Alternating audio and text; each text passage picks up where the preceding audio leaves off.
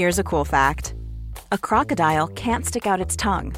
Another cool fact, you can get short-term health insurance for a month or just under a year in some states. United Healthcare short-term insurance plans are designed for people who are between jobs, coming off their parents' plan, or turning a side hustle into a full-time gig. Underwritten by Golden Rule Insurance Company, they offer flexible, budget-friendly coverage with access to a nationwide network of doctors and hospitals. Get more cool facts about United Healthcare short-term plans at uh1.com. Quality sleep is essential. That's why the Sleep Number Smart Bed is designed for your ever-evolving sleep needs. Need a bed that's firmer or softer on either side? Helps you sleep at a comfortable temperature? Sleep Number Smart Beds let you individualize your comfort, so you sleep better together.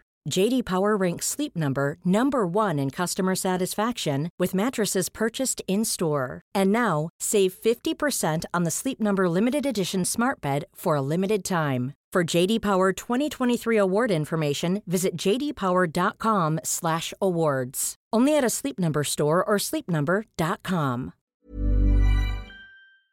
Det här avsnittet är en del av serien Sinnessjukt dokument som numera bara är tillgängligt för betalande Patreon-medlemmar. Om du vill få tillgång till hela avsnittet, ja då går du in på patreon.com/sinnessjukt och blir medlem där. Och då hjälper du mig även att hålla alla ordinarie avsnitt gratis för alla, även i framtiden. De första minuterna av det här dokumentet går dock fortfarande att lyssna på gratis och följer nu. Trevlig lyssning!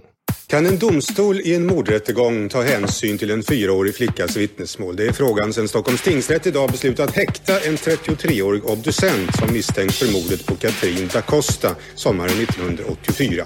Aldrig tidigare i svensk rättshistoria har en så ung flicka åberopats i ett så allvarligt brottmål. En person som verkligen har lyssnat och tagit sig tid är Barbro Sandin, vår internationellt sett kanske mest namnkunniga psykoterapeut för schizofrena.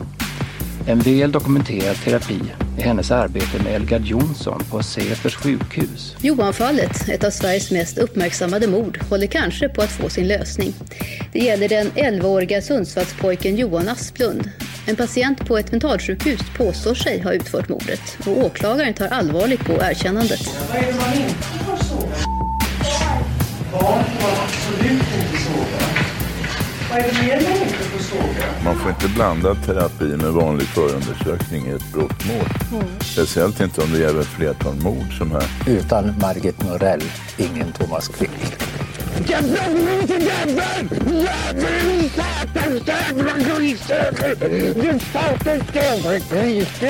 Har man styckat en kropp på det här sättet så att de har bevisligen mördat henne också. Var skulle de annars få tag i kroppen? Det är absurt. Jag tror att faktiskt gemene man tycker att det här är en helt absurd rättegång. Jag har inte begått något av de mord jag är dömd för. Och jag har inte heller begått något av alla de andra morden jag har erkänt. Det är så det är. Redan i Quicks första åtal för mord engagerades professor Sven-Åke Kristiansson som minnesexpert. Sture.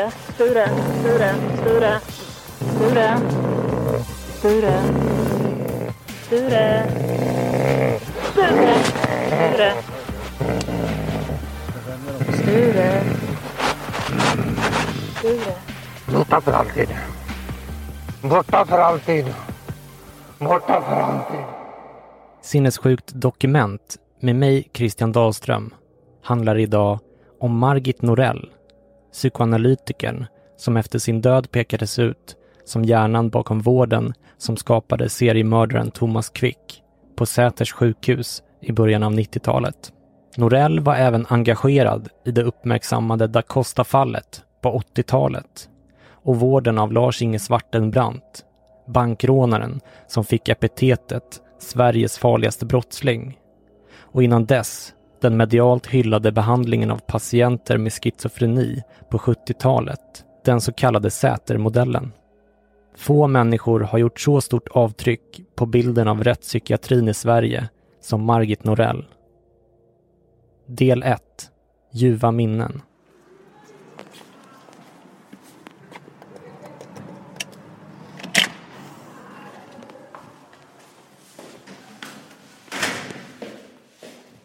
Vi befinner oss på Hornstull i Stockholm.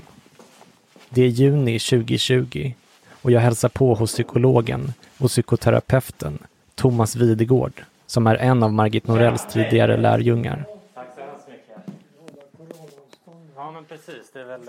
Thomas lärde känna Margit 1977 och gick sedan i terapi hos henne under 13 år, innan han bröt med henne 1990. Du har ju beskrivit det som att du snabbt fick förtroende för Margit när du gick i terapi hos henne. Du har sagt att hon blev som en mamma och sådär.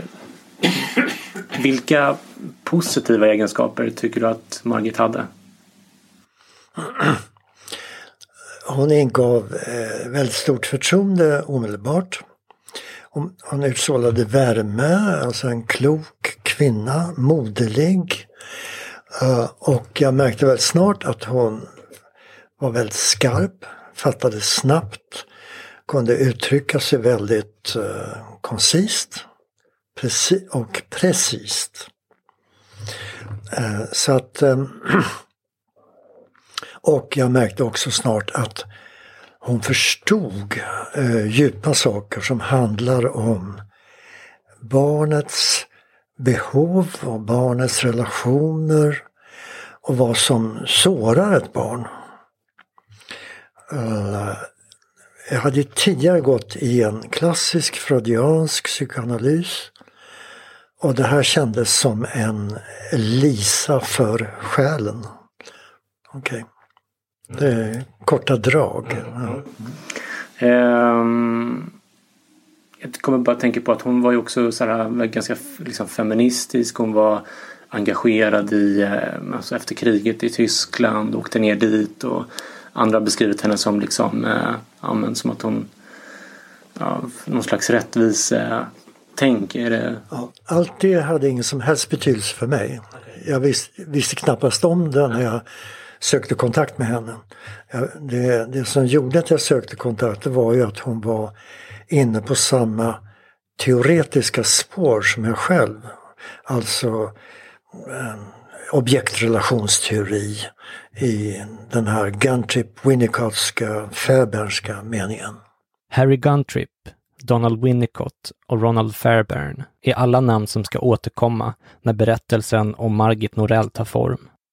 De tillhörde alla tre den brittiska objektrelationsteoretiska skolan som på 1930-talet växte fram ur Sigmund Freuds psykoanalys, men som i grunden var ett stort avsteg från den ortodoxa och mer konservativa hållning som Freud själv förespråkade.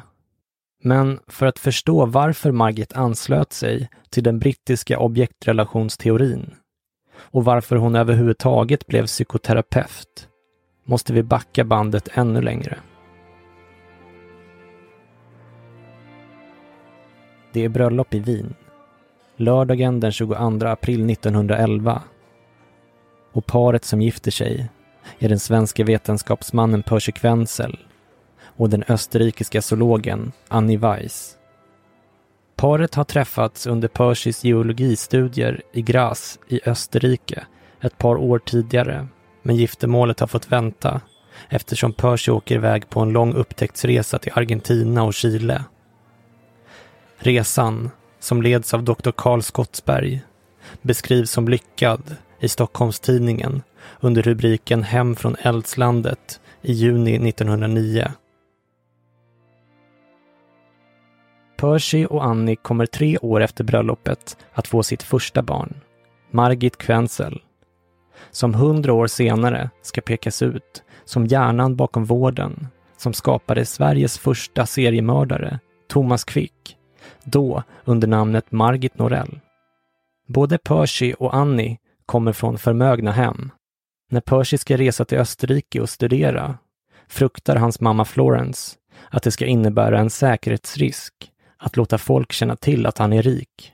Därför klär hon honom som en fattig student. Och Percy avslöjar inte sin hemlighet ens för fästmön Annie när de i hemlighet förlovar sig i Österrike. Percys föräldrar är Oskar Quenzel, en rik professor i praktisk teologi vid Uppsala universitet, och Florence Quenzel, född Dixon, vars släkt är ännu mer välbärgad. Huset de bor i är ett av Uppsalas mest påkostade hus, som än idag ligger kvar och är ett landmärke i Uppsalas centrala stadsbild. Tegelhuset på 24 rum byggdes i engelsk stil och så gott som allt byggmaterial importerades från England eftersom Florence ville leva i enlighet med sitt brittiska ursprung. Oscar, Margit Norells farfar, dör när Margit bara är 1 år gammal. Äktenskapet med farmor Florence var allt annat än lyckligt. Paret ska till och med ha bott på olika våningar i huset när de inte längre stod ut med varandra. Farmor Florence är mycket engagerad i kvinnorörelsen.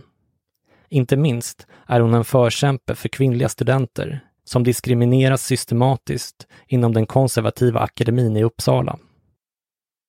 Hon upprättar ett stipendium till kvinnliga studenter med kravet att de är tvungna att åka till England eller Skottland i minst 4 månader. När föreningen Svenska kvinnors missionsförening bildas 1903 sker även det i Florence och Oscars trädgårdsvilla i Uppsala.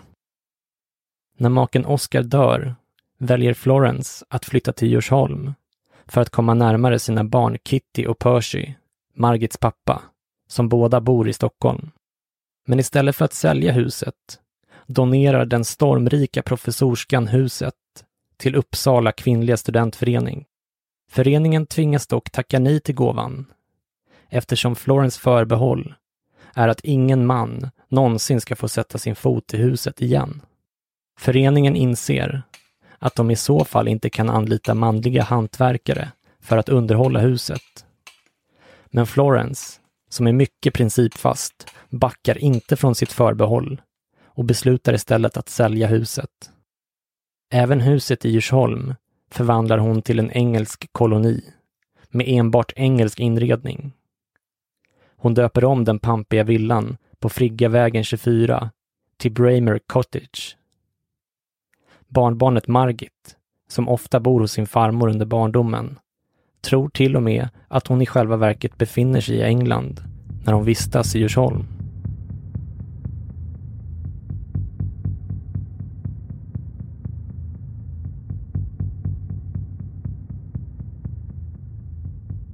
Margit Norell föds alltså in i en förmögen internationell släkt med rötter i den tyskspråkiga judiska delen av Europa som skulle komma att bli mycket betydelsefull för henne. Men också från de brittiska öarna där hon långt senare skulle hämta mycket av sin teoretiska inspiration. Släkten består av köpmän och akademiker inom teologi och naturvetenskap. Farfar och pappa var professorer, vilket även hennes äldsta son sedermera skulle komma att bli.